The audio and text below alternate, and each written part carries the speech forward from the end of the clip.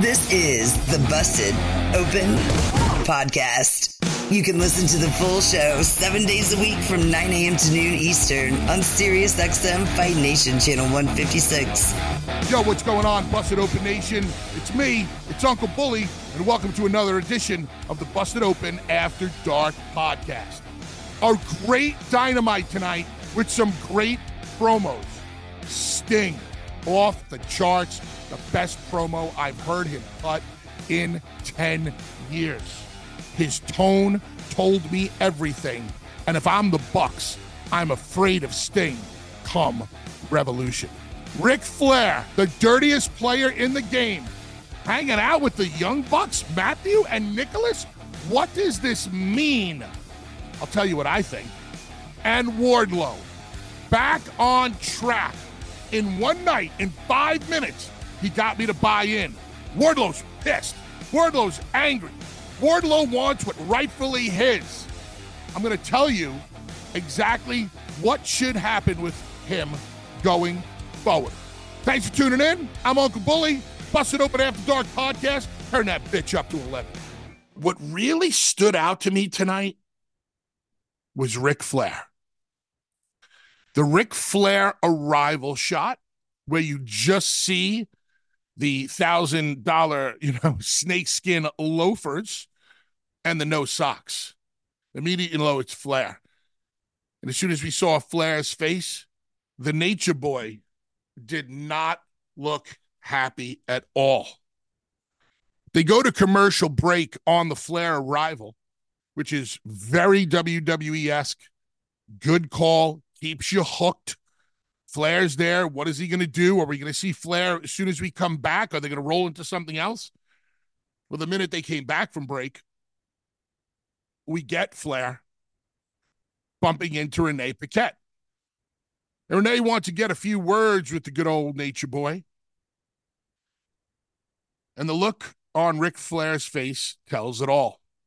And if you couldn't tell by the look, he finally told us. Ric Flair was a little disappointed.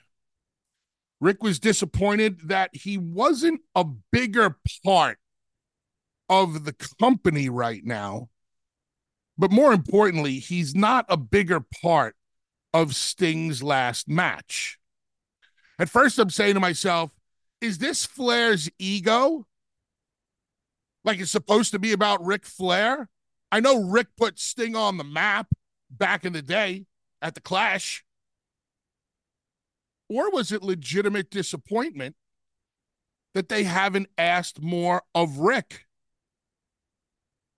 moving in and leading in to Sting's last match at Revolution, Sting and Darby Allin versus the Young Bucks? And Ric Flair tells Renee Paquette that he's there and he wants to explore some other options. Now, when he first said explore some other options, I'm scratching my head. I'm like, he showed up to work to explore options? Normally in professional wrestling, when you're exploring other options, you're talking to other wrestling companies. But the exploring of options that Ric Flair was talking about was knocking on the dressing room door of two of the EVPs of AEW. Those EVPs, Nicholas and Matthew Jackson. They open the door. They see Ric Flair. They're in shock. Flair's like, hey, guys, you got a minute? I'd love to talk. I don't care who you are. If Ric Flair wants to talk to you, you're going to listen. The Bucks invite Flair in, and I got to tell you guys, the hook was in my mouth. Do you guys remember when Flair first popped up onto the scene? And I don't remember if it was here on After Dark or if it was me and LaGreca talking about it, or maybe even me and Tommy or me and Mark, about Flair possibly screwing Sting in his last match. Now, why is Ric Flair walking into the dressing room of Matthew and Nicholas Jackson, the Young Bucks? What does he want to talk to them about? It would seem that his disappointment has led him to want to have a discussion with the enemy. Right now, the enemy of Sting and Darby Allin are the Young Bucks. The Bucks beat the shit out of Sting and Darby a couple of weeks ago, and they also beat up Sting's kids, 2 sons. You would have thought that Ric Flair would have been in Sting's corner or front row cheering on Sting at that final clash. But as of right now, what they've done tonight is plant the seed of doubt. Whose side is Ric Flair on? Let's not forget what Ric Flair has referred to himself as for decades now. The dirtiest player in the game. And as much as Ric Flair loves Sting, Ric Flair will always be about Ric Flair. And if he's disappointed that there's not enough spotlight being shined on him right now, who knows what he's capable of at Sting's final match. I'm very intrigued by this story. I love the way it played out on TV. I love the disappointment on Flair's voice. On Flair's face, and the disappointment in his tone. Analysis on the fight game from the Coach's Corner with Dean Thomas. For Henry Cejudo, firing your coach on TV as a prank, to me, it just didn't make much sense. That's part of the distraction that I'm referring to in terms of, is he where he needs to be? Because as a fighter, especially one getting older, you gotta be locked in a certain way that I feel like these stupid ass pranks is a distraction. Tuesday through Thursday from 12 to 3 Eastern on SiriusXM Fight Nation Channel 156. Sting with probably the best promo I've seen Sting cut since he faced yours truly in TNA at Slammiversary in Boston. I'm saying it because this was an amazing promo from Sting. The seriousness that he brought to the table, the passing away of his dad, and my condolences to Sting and his entire family on the passing away of his dad a week ago. You guys always hear me talk about tone and how important tone is in a promo. I have never been afraid of Sting. I've never felt fear from a Sting promo. I do remember back in the day that Sting told me, hey, Bubba, if you get the opportunity, gouge my eyes out, break my arm, snap my leg, and try to cave in my face. And I looked at him and I said, why would you ever say that to me? He said, because if I get the opportunity, that's exactly what I'm going to do to you. Tonight's tone reminded me of that Sting. So maybe I should back up and say there was one time I was afraid of Sting. And tonight, after hearing that promo, if I was the Bucks, I'd be terrified. Somber. Focused. I don't think Sting blinked in his promo. He looked right down the barrel of that camera. And you can tell in his promo and in his tone how much his father's death is playing on him right now. How much his dad meant to him. I think you're going to get a version of Sting at this pay-per-view that you haven't seen in a long time. And it's going to be fueled by the passing of his dad. It's going to be fueled by what the Bucks did to his sons. Sting getting his ass kicked doesn't mean a damn thing to Sting. But the Bucks laying their hands on Sting's sons, his flesh and blood, his family, which has never been done before in this industry, not even by me, to him back in the day. That means everything. So between the Bucks laying their hands and bloodying up his sons and the passing of Sting's dad, this man is on a mission. If I'm Matt and Nick, I'm scared. And if they're not, when the bell rings at Revolution and they look across the ring and they see the look in that man's eyes, they will be. I can guarantee it. Tremendous promo by Sting. That's the stuff that sells matches. If you weren't convinced that you wanted to see Sting and Darby versus the Bucks, you should be by now. I challenge anybody to call in and tell me that they did not like the Sting promo.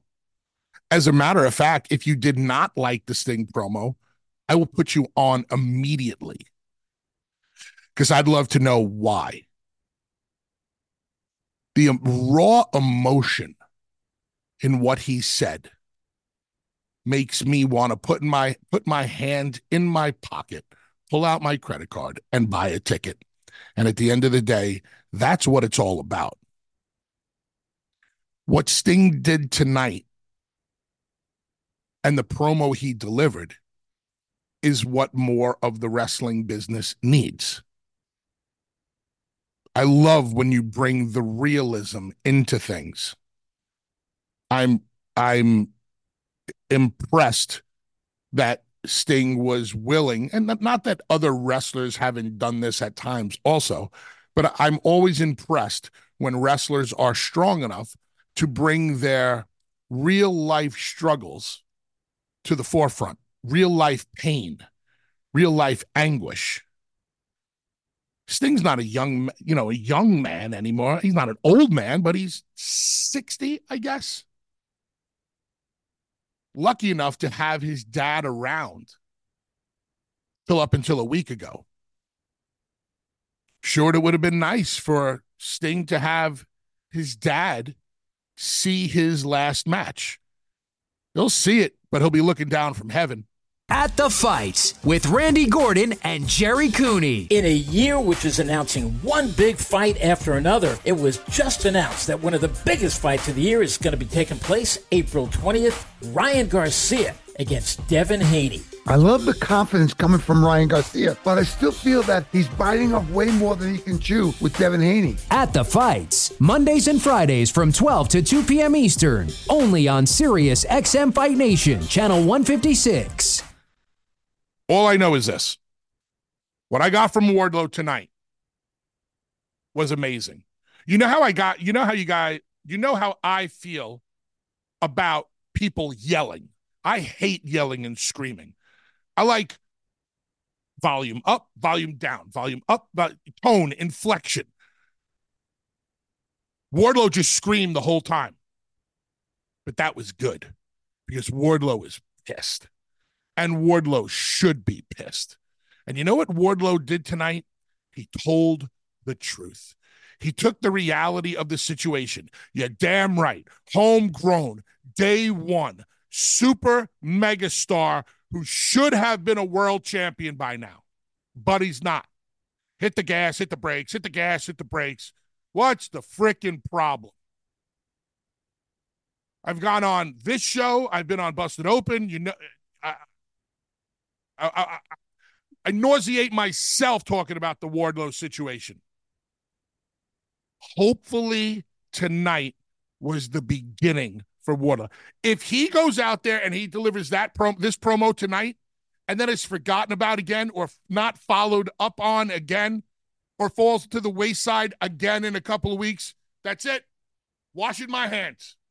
Done. Done ski. Over. I'm not paying attention anymore.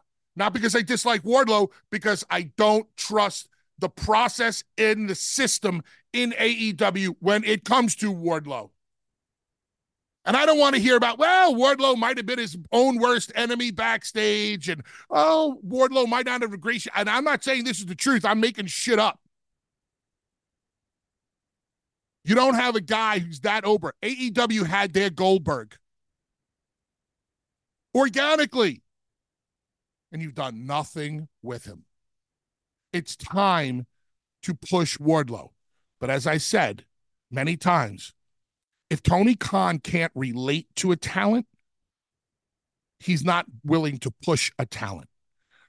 And it ain't the first time, because the way Tony is with bigger guys, Vince McMahon was with smaller guys. I've seen it with my own eyes. I've heard it with my own ears from Vince. If Vince isn't afraid of you, if Vince smelled fear on you, if Vince didn't think you could handle yourself in a street fight, he'd just disregard you. Yeah, there are some smaller guys who made it for other reasons, like a Rey Mysterio, a Spike Dudley.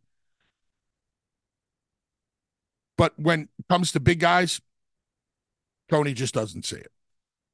Hopefully tonight, Tony saw the over-the-top intensity. Hopefully the fan base saw the over-the-top intensity. That's what Wardlow needed. I don't care about another Wardlow match where he firebombs a guy 1 time to 10,000 times. It doesn't matter. I've seen it, been there, done that. Give me raw emotion. Tell me why you're so pissed off. And in him telling me why, he gave me the truth. And in one night, I'm back on his side. Because he made me believe in him. And there was no lies told. Busted Open is part of the SiriusXM Sports Podcast Network. If you enjoyed this episode and want to hear more, please give a 5-star rating and leave a review. Subscribe today wherever you stream your podcast. Catch the full 3 hours of Busted Open every day of the week at 9 a.m. Eastern on SiriusXM Fight Nation, channel 156. Go to SiriusXM.com/Busted Open Trial to start your free trial today.